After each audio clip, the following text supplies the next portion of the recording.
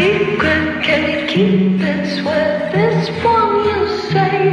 Better lock it in your pocket, taking this one to the grave. If I show you, then I know you won't tell what I said. 'Cause two can't keep a secret if one of them is dead. Hi friends, I hope you're having a wonderful day when you stumble upon this episode. If this is your first time here, hi, my name's Harmony and I'm your host. Every week I try to come here and tell you tales and cases from around our world. Often these stories are dark and grim, revolving around real crimes that happen every day. If you're like me and obsessed with true crime, stick around, because I've got a doozy for you today. Now I'm going to take you back for a minute, really get you set into the case that we're going to talk about today and how I discovered it. Many years ago, and I do mean many, we're talking in the 90s. I walked into the living room to see my mom had just started a movie. I'm all, what you watching? She looks at me and I'm maybe 12 at the time. The movie had been out for maybe 2-3 years max. And she says, oh, it's about this couple that kills somebody. And of course, young Harmony is like, say what? So naturally, I sit down to watch, because that's absolutely the correct move my mom should have allowed. So anyways, I get cozy, and we begin watching. I'm going to say that this movie and The Murder of Martha Moxley, a documentary that I actually watched called Murder in Greenwich, is what started my true crime love. So what is this movie? The movie is a 1997 film called Swearing Allegiance. It is about two high school sweethearts by the name of Diane and David. Diane and David are madly in love and they want to spend their lives together. However, things kind of get a little tough because they are both sent to separate army academies. And of course, like any couple that gets separated by distance, they swear that they will be faithful to one another because their love is eternal and they want to be together forever. But it's not exactly what happens. No, one of them does go astray, stepping out of the relationship and sleeping with somebody else. This is when things turn dark and eventually deadly. Okay, so naturally, after I see this movie, I look at my mom and I'm like, that's crazy. Does that stuff actually happen? Remember, I am a young, impressionable kid. My mom looks me dead in the eyes and goes, every day, Harmony. Okay, well, I'm never gonna date. And then she tells me that this case, in fact, the movie we just watched, was based on a true story. Listen, for all of you that have kids out there, show your kids these kinds of movies and tell them you still want to date because people are crazy. Seriously, teen love is a little scary. Don't believe me? Well, sit back and let me tell you the case of Diane Zamora and David Graham. This is the story of the Texas cadet murder. Cadet murdering a teenager over love, jealousy. It just had all the elements. Because the evidence is going to show you folks that they did this capital murder together.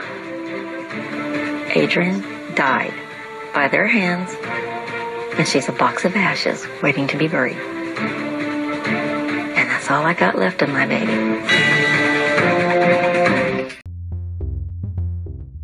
Diana Zamora and David Graham were young. They were smart, they were successful, they were in love. But most of all, they were cold-blooded killers. This is a story that would eventually send shockwaves across the entire country. A terrifying tale of a love triangle. How could two students with such a bright future end the life of a fellow cadet? What happened? And why did Adrian have to die? Diana Zamora was born on January 21st in 1978. She was the oldest child of an electrician and a nurse. Her parents and family were extremely religious. Diana attended Crowley High School where she belonged to several clubs. After graduation, she planned to attend the Naval Academy in Annapolis, Maryland. According to many people around her in her high school days, she was devoted to her studies. Now, she wasn't very popular or very well known. She really just kept to herself. Diana was extremely careful with who she made any sort of relationship with. And I don't mean this in just a romantic way, I mean friendships as well. She was very weary of those around her because her main focus and priority was her future. She had goals. She had it all planned out in her head and she was doing it step by step. With the exception of David, Diana claimed that most high school boys were immature. And we can all agree, she's not wrong. So who's David? David Graham was the youngest of 4 children. He's described by many in his life as being the perfect Texas gentleman. He always said yes sir, no sir, yes ma'am, no ma'am. He was extremely well-mannered and kind when he addressed people. Both of his parents were former teachers, which allowed him to excel in his academics. And boy did he. He was an exceptional student at Mansfield High School, even ran for the track team. And he was a battalion commander in his high school's junior ROTC program. So much like Diana, his focus was his studies. It seemed as though he was destined for the military. Many claim that with his business-like demeanor and his high-cropped hairstyle, it was fate. He would be in the service. But things don't always go as planned. Let's meet AJ. Nicknamed AJ by her family, Adrienne was a popular sophomore at David's school. According to many around her, Adrienne studied hard in school. However, unlike Diana, she was a high school socialite. Many around her claimed that she had such a great spirit. She was happy and outgoing, almost always seen with a smile on her face. One teacher even told a local newspaper that she could have envisioned Adrienne on the school's cheerleading squad. She was just that kind of girl. According to many reports, Adrienne would spend hours putting on makeup and trying on different outfits all before she would head out to school events. And side note, her mother would call her bubble butt. And this is because, okay, this is gonna make me very uncomfortable. This is because of the sexy way her rear end moved when she walked, according to her mother. I don't even want to touch that. Nope, let's continue. Now, many people did claim that Adrienne was a really big flirt, which, for the record, is not a bad thing. If you're a flirt, be a flirt, but also make sure you tell people that you don't have intentions of, anything. But hey, have fun. Adrienne's parents had strict rules that she had to adhere to. They did not allow her to talk on the phone after 10 o'clock at night. It was even claimed that if Adrienne went out with friends to the movies, she had to give her father a ticket stub as evidence. Her parents were very worried about her. They said that because of her personality, the way she dressed, and how she looked, they were afraid that something would happen. Shortly before Adrienne was brutally murdered, her parents started allowing her to stay out until 9 o'clock on weekends. Although her parents were strict, she wasn't a problem child. She wasn't doing drugs, she wasn't sleeping around, she wasn't going out and partying. They weren't worried about her behavior. They were trying to protect her. And sadly, they would not be able to. She walked down the hallway and she came back, and I said, "You get that phone put down and you get to bed, little girl." And then after that, I went to bed. And she'd said it was David from Cross Country, and he's upset. Adrienne and Diana probably encountered one another at an early autumn event in 1995. The two high school girls were from neighboring small-town schools, and they were now competing in a 2-mile run. There's no evidence that the two even spoke hello to one another at this event. And why would they have? It's doubtful that at this time the two even knew the other's name. There was no reason for the two to believe they had anything else in common besides cross country. However, Adrienne and Diana did have something in common. The boy they were seeing. Hold on, let me back up a little bit. David Graham was described as the perfect guy and a brilliant student. He made straight A's and said yes sir and yes ma'am when addressing adults. However, he was currently dating Diana. Diana was referred to as the disciplined one by her mother. Every morning, she would get up extra early and study for school before 6 a.m. She was devoted to her studies and her future. She had it all planned out, and David was a big part of this. The two would only be with each other, leaving their bedroom life, I guess you could say, unblemished forever. They would attend military schools and join the service. Just live the perfect life. But you see, there were other things happening that Diana had no idea of. Just because David had chose to be with Diana doesn't mean Adrienne was out of the picture. David found Adrienne to be beautiful. Unlike Diana, Adrienne did tend to her looks a lot more. I'm not by any means saying that either girl was prettier than the other, so please no one come for me. Basically, the difference in between the girls, according to David, was that Adrienne did her makeup. She had blonde hair. She was kind of this preppy girl, very high-spirited and happy. Though Diana was just as beautiful, she was a different side. She didn't wear makeup and color her hair. She wasn't all giddy and happy and full of spirit. She didn't really enjoy the moment. She worked for the future. So David found both of them to be appealing in their own way. However, he was with Diana. So by no means does me breaking it down make it okay. David began to hang out with Adrienne more and more, and this would be the beginning of the end. Although the two girls did not interact that day, one of them would soon be dead. Justin knocked on my door and said, "Well, Mom, where's Adrienne?" I said, "What do you mean? She's at school." She says, "Well, her stuff's still here." And so that was around 7. So I went in and checked, and her things were still there. And I said, "What's going on?" This brings us to the early morning hours of December 3rd in 1995. A farmer was driving along a desolate country road when he saw the body of a young girl. At first, he believed that he was looking at roadkill. He believed it was roadkill because the girl's face was unrecognizable. He was not positive that what he was seeing was a human body. According to the authorities, one bullet hole was in her left cheek and another in her forehead. She had been hit so hard on the left side of her head that part of her skull had caved in. To quote someone at the scene, it looked like a pumpkin had been smashed. She was wearing flannel shorts and a gray t-shirt that read UIL Region 1 Cross Country Regionals 1995. Sound familiar? Within hours of the discovery of the body, police officers identified her as Adrienne Jones, a 16-year-old high school sophomore from the town of Mansfield, home to an old indoor rodeo arena and some very cheery antique stores along Main Street. Mansfield was one of the last places in the Dallas-Fort Worth area that felt like a small town. In 1984, looking for a safe place to raise his family, Bill Jones moved his wife Linda and 3 small children, Adrienne and 2 younger brothers, to Mansfield. He left the bustle of the Dallas area to a safer space. He found a beautiful home in a modest neighborhood where the homes were clustered together. Bill kept a tight rein on his children, especially Adrienne. To quote him, "I truly felt that if we had some rules that kept her away from teenage temptations, we'd be okay." It was only in the autumn of 1995 that he had begun to allow Adrienne to stay out just past 9 o'clock on the weekends.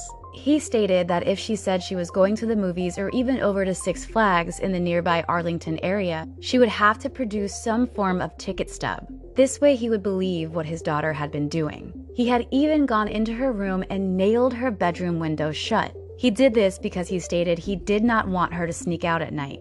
I feel like he could have just gotten, an alarm system. But hey, this is cheaper. Now, I want to state that Adrienne wasn't considered a rebel. She didn't do bad things. She took advanced honors courses, she studied at least 2 hours a night, and was a very, very gifted athlete. She also had a job where she managed to work 20 hours a week at the Golden Fried Chicken. This was a local fast food restaurant in her town. The manager, Tina Dollar, even referred to her as the superstar employee. Adrienne actually enjoyed her job very much. She even drew a little smiley face on her work visor. Adrienne did thrive on the attention that she would receive, especially when it came to the boys around town. One of Tracy's best friends, Tracy Bumpus, called her a big flirt, stated that she was excessively chatty and would talk to just about any boy. Adrienne always wanted to look her best and put her best foot forward. When her mother asked her why she cared so much about her looks, Adrienne said, "You never know who you're gonna meet," and she always wanted to be prepared. There were many high school boys that wanted a chance with Adrienne. Boys would just drive by, walk by, skate by in front of her house in the hopes that she would notice them. She was extremely popular. Boys wanted her and girls wanted to be her. Now, a few of these boys would pull up to the house and into the driveway and try to talk to Adrienne. However, though oftentimes when a victim is popular, this can help in a case, it would be Adrienne's popularity that was going to make the investigation into her murder so much more difficult. You see, adults that are murdered rarely have more than a couple dozen people close to them. But high school students, they cross paths with hundreds of other students every day, and then if they're involved with sports or any sort of team, that's another several hundred more. Now, just because of this, that doesn't mean that they weren't able to narrow down who it may be. It quickly became clear that Adrienne knew her killer, or killers. There was no sign at the crime scene that she had struggled. There were no marks on her hands or her legs. It didn't seem as though she had been restrained and held down, nor was there any indication that someone had broken into her house or had gone through her window to abduct her. Also to add, an autopsy found that Adrian had no evidence of being sexually assaulted, meaning this was not a sexually motivated crime. To authorities, it seemed as though Adrian's death was an execution, and to quote, the result of some major fury. I mean, here she is, this beautiful young girl, and she's found in this really wackety place out in nowhere land, and she's been shot in the face and bludgeoned in the back of her head, and you don't know why. What did this young 16-year-old little girl know or do that caused you to hate her that much? Adrian and David actually met because the two were teammates on the track team. Although the two became friends pretty fast, teammates said that they didn't believe the two were more than acquaintances at the time. It didn't seem as though the two would mix, according to the teammates. David, who seemed to be bound for military, and Adrian, who was very popular, didn't really go in the same circles. Adrian didn't even seem to have David's phone number saved anywhere. And for those of you that are like, okay, so think about it. In the 90s, we didn't have cell phones where we could have a phone book just boom, accessible. You had your friends' phone numbers written down. She didn't seem to have his. So it didn't really seem as though the two were close. But boy, oh boy, were they.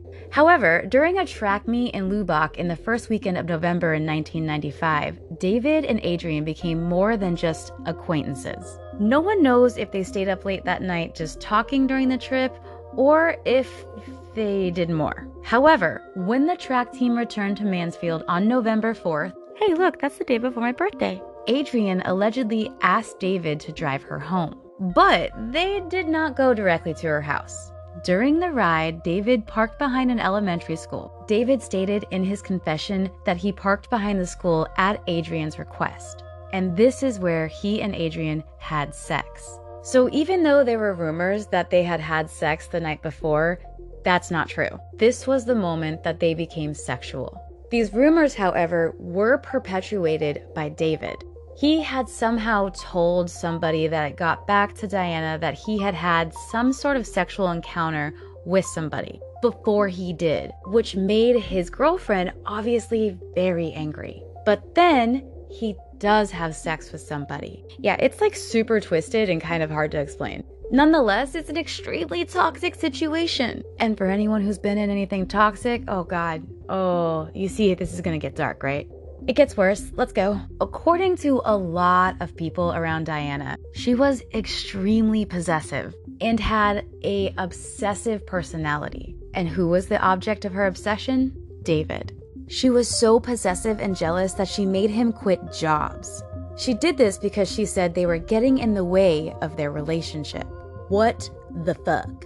Yeah, listen, I understand that you want to do good things for yourself, but could you care about me? Fuck your future. I need your attention. Have I ever said that I just don't like people? Because Exhibit A. She actually made David pledge that he lived solely for her. Legitimately made him say that he lived to please her, to love her, to cherish her, to spend the rest of his life devoted to solely her. Which, okay, yeah, we all want somebody that's just gonna love us forever. Okay, I get that. But like, she was a little scary about it. Okay, when I was reading about her obsession and the way she like kind of controlled David, all I could think of was Family Guy. When Meg gives Brian pie. Here, you know what? I'm just gonna play you some audio. Hey, Brian. Oh, Meg, hey. Hey, listen, I hope you're feeling all right about our little talk the other day. You know, about us being just friends and all. Oh, yeah. No, I'm fine. And hey, look, I wanted to thank you for being so great to me. So I baked your pie. Oh, wow. Hey, that looks delicious. Oh, this is good. What's in there? Well, there's some apples and some cinnamon and my hair. What? My hair is in the pie, Brian. And now it's inside of you. Part of me is inside of you, Brian. Do you feel me, Brian? Do you feel me inside of you?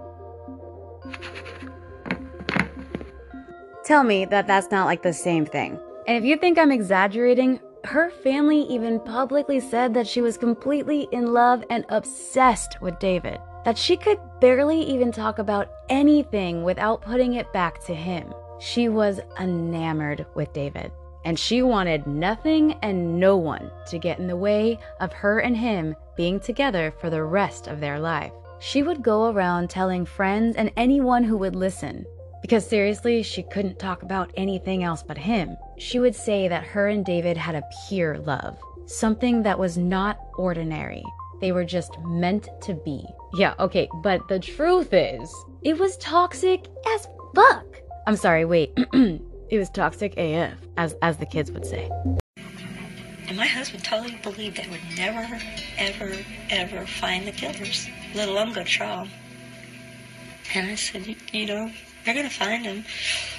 And then our prayer came true. They bragged.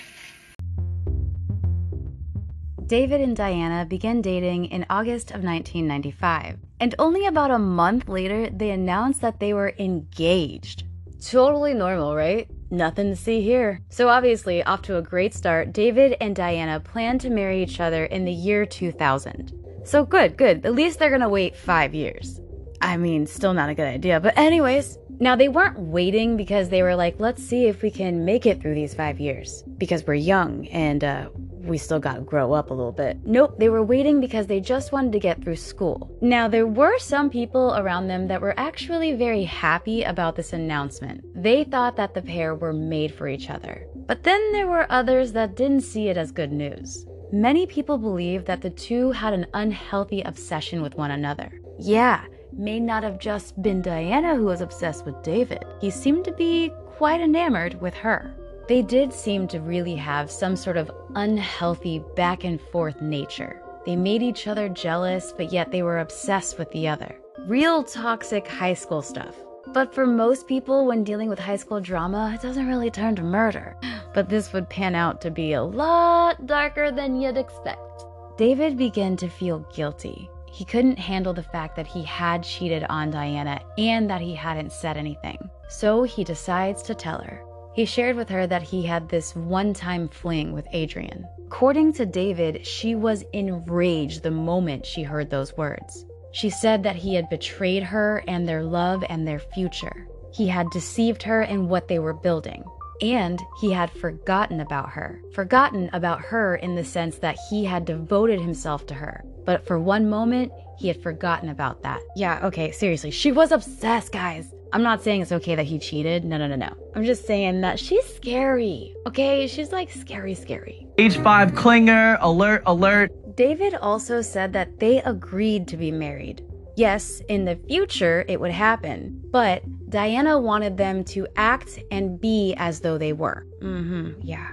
See what I'm saying? Tell me she's also giving you these vibes. Jeremy, you're amazing. Oh God, I think you're amazing. Oh my God, don't ever leave me. Never. Good, because I'd find you.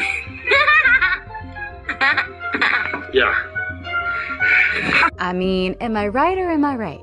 David went on to say that when they did agree to be married, this is when Diana decided they could start having sex.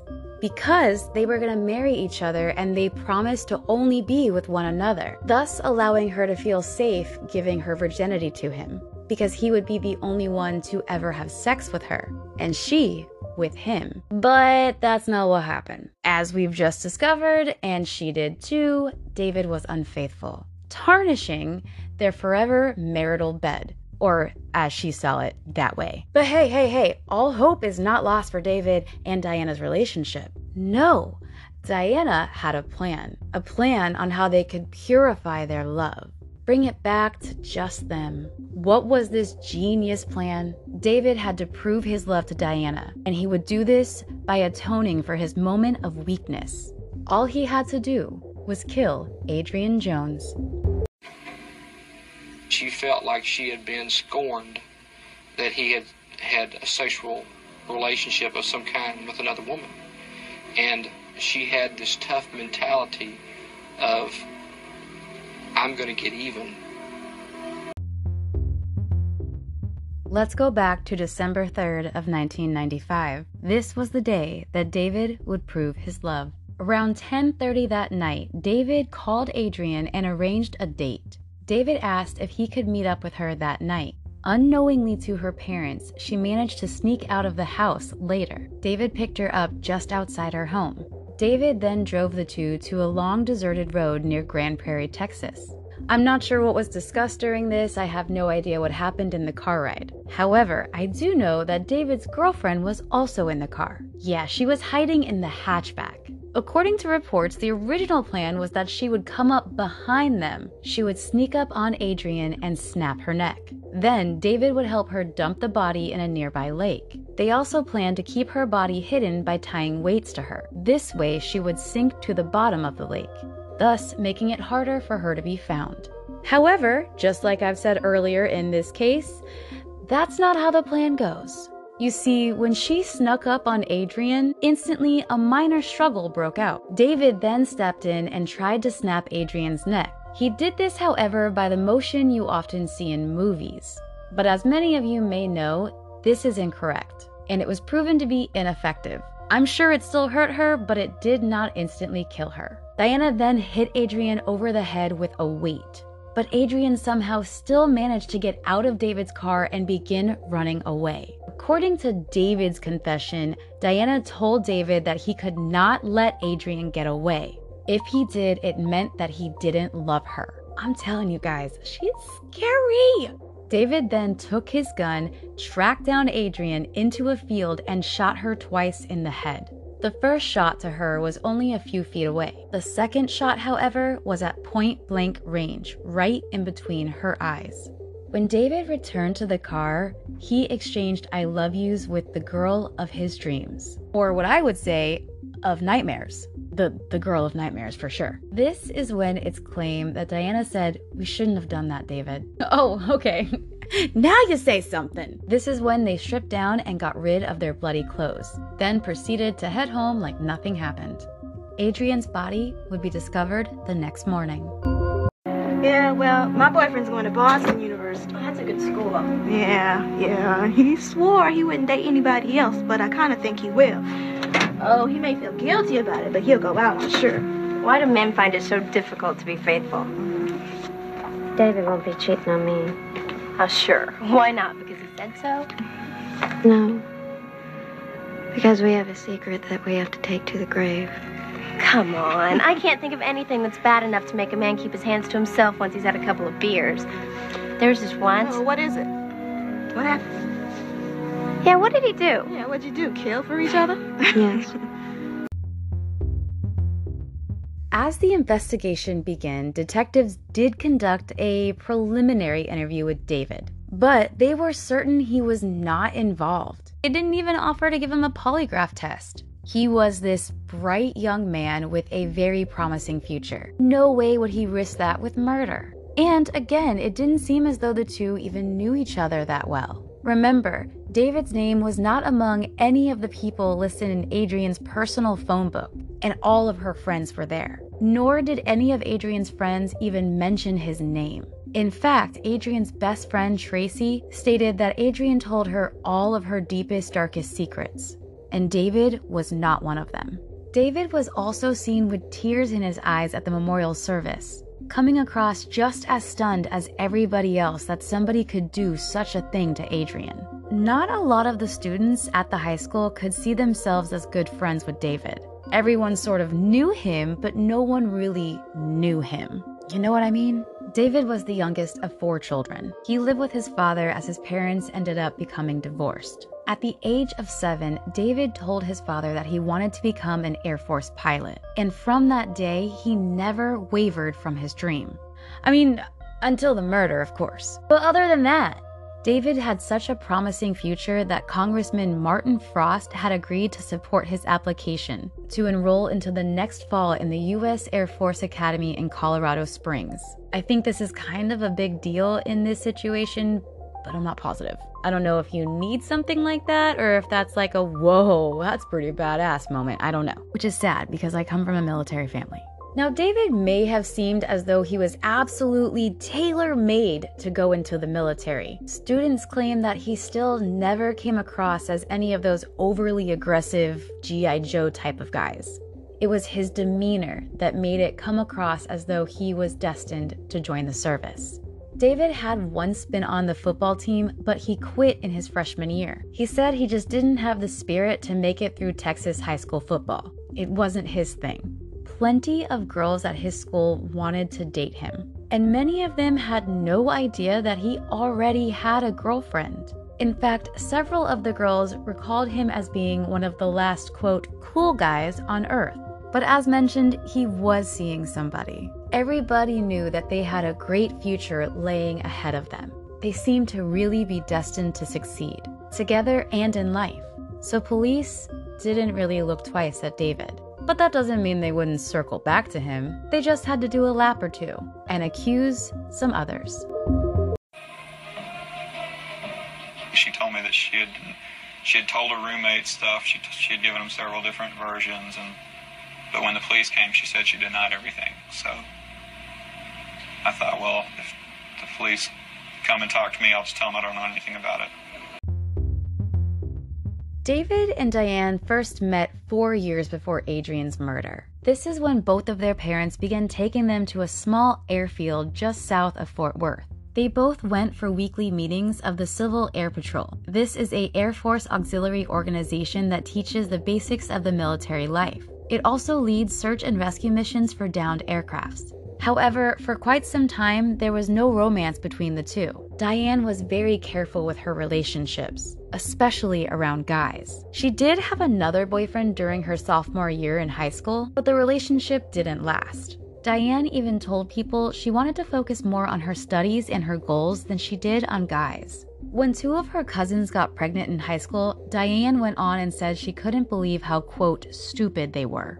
She swore that nothing like that would ever happen to her, because she was going to save herself for marriage. Now let's talk about the fact that she was saving herself. Not long after they announced that they were engaged, mind you, only a month after they started dating, while in high school, she confirmed and told her family that she had lost her virginity to David. This seemed to dramatically impact her life. She told somebody that after it was over, she felt confused about what exactly had happened. She even went on to tell them that she felt guilty because she did want to wait. But once she went through with it, she became more committed to David than ever. She also stated that if I can't be Mrs. David Graham, then I will die Miss Diane Zamora. What the f? Indeed, it did seem as though the pair were hopelessly and maybe dangerously in love. They even developed their own secret love code. She called him Tiger because it was the mascot of his school, not positive though why she chose it exactly, but you know, that's the correlation. And he called her Kittens. I'm not exactly sure why. They also ended a lot of their telephone conversations with the words greenish-brown female sheep. Greenish-brown means the color olive. A female sheep is a ewe, hence olive ewe, aka I love you. Oh, it's so cute. I mean, honestly, it's kind of cute, but this is not a cute couple. This is like the Bonnie and Clyde of love triangles forming. Diane's family could not help but wonder about the relationship as it was beginning to progress and become extremely serious. David and Diane seemed to be so absorbed in one another's lives. To quote, so obsessed. One night when they were apart, David didn't call and Diana tearfully begged her mother to call his house to see if something terrible had happened to him. David was no different though. It wasn't just her obsessed with him. He would come over almost every afternoon to run with her. Even some nights he would stay so late at her house that he ended up falling asleep on the couch. His father would call and demand that he come home. But David would just stay for hours longer, wanting to spend time with his girlfriend. Whenever Diane would be busy with school functions at night, David would phone every hour until she got back. This brings us to spring. The couple learned that within days of each other, they had both been accepted to their academies, David to the Air Force and Diane to the Navy. They both attended their very own special ceremonies at their respective high schools. This is where they were presented with their academy acceptance letters. During David's at Mansfield, students stood and gave a long-standing ovation to David, who standing at his side was Diane. Now let's go to summer of 1996. After nearly 300 interviews, detectives put the case on what they called slowdown mode. Bill and Linda Jones sank deeper and deeper into despair. They had no idea what happened to their daughter. Why were they no closer to finding answers? Bill would even have to restrain himself to keep from interrogating every single teenager he saw around town. Linda would get in her car at night and drive to the road where Adrian was found, hoping that maybe, just maybe, she might stumble across the killer. Because sometimes killers do go back to where their bodies were dumped. Some sick form of remembrance. And she was hoping she'd catch him. But Adrian's killer, or should I say killers, would not be making any sort of appearance. He said, look what you made me do. Did you make him do that, Diane? No. I asked him to let me meet her.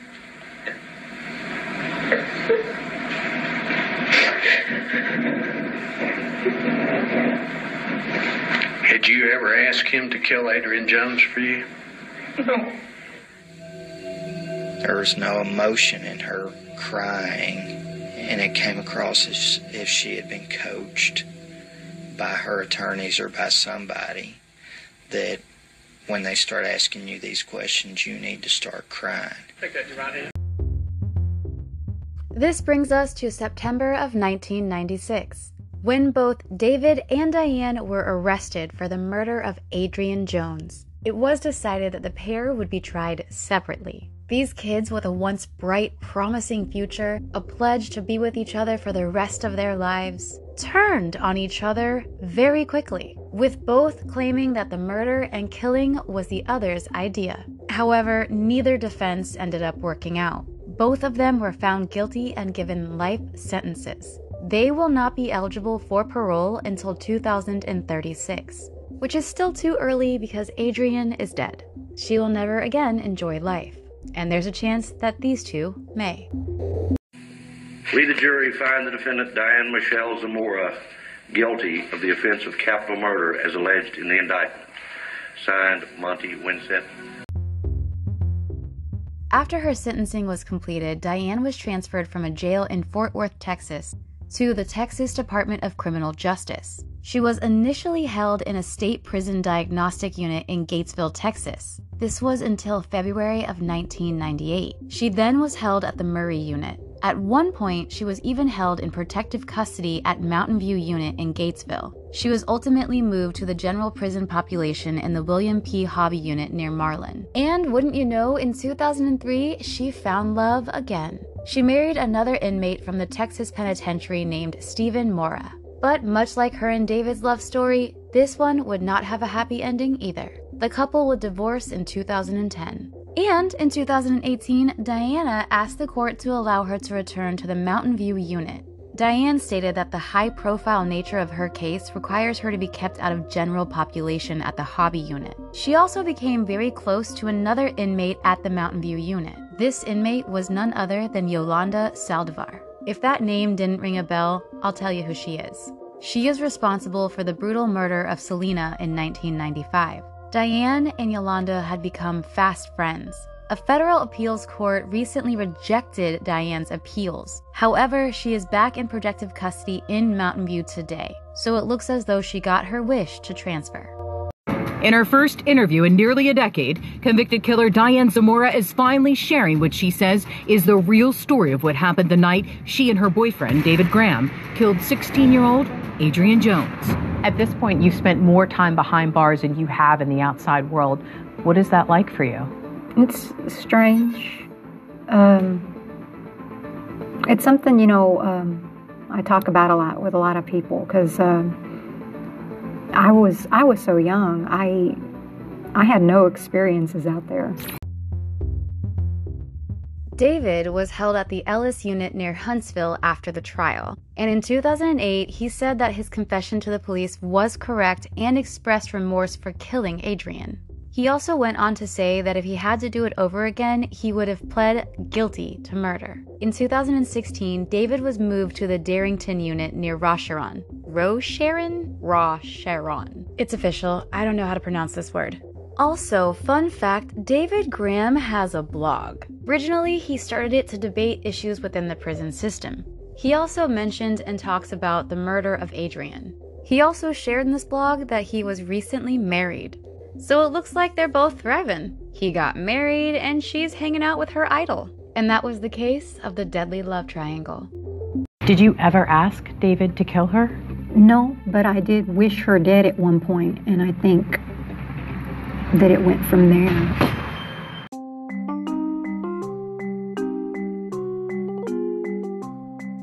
I hope you guys enjoyed today's episode about a very dark and twisted love triangle. It was apparent from the beginning that David and Diane had an obsession with one another, an obsession that would sadly lead to the murder of Adrian Jones. I want you to think back to your first love. Could you have killed for it? Not I, but maybe you're different. Who knows? Anyways, it's time for us to say goodbye. I hope you guys have a wonderful rest of your day and week.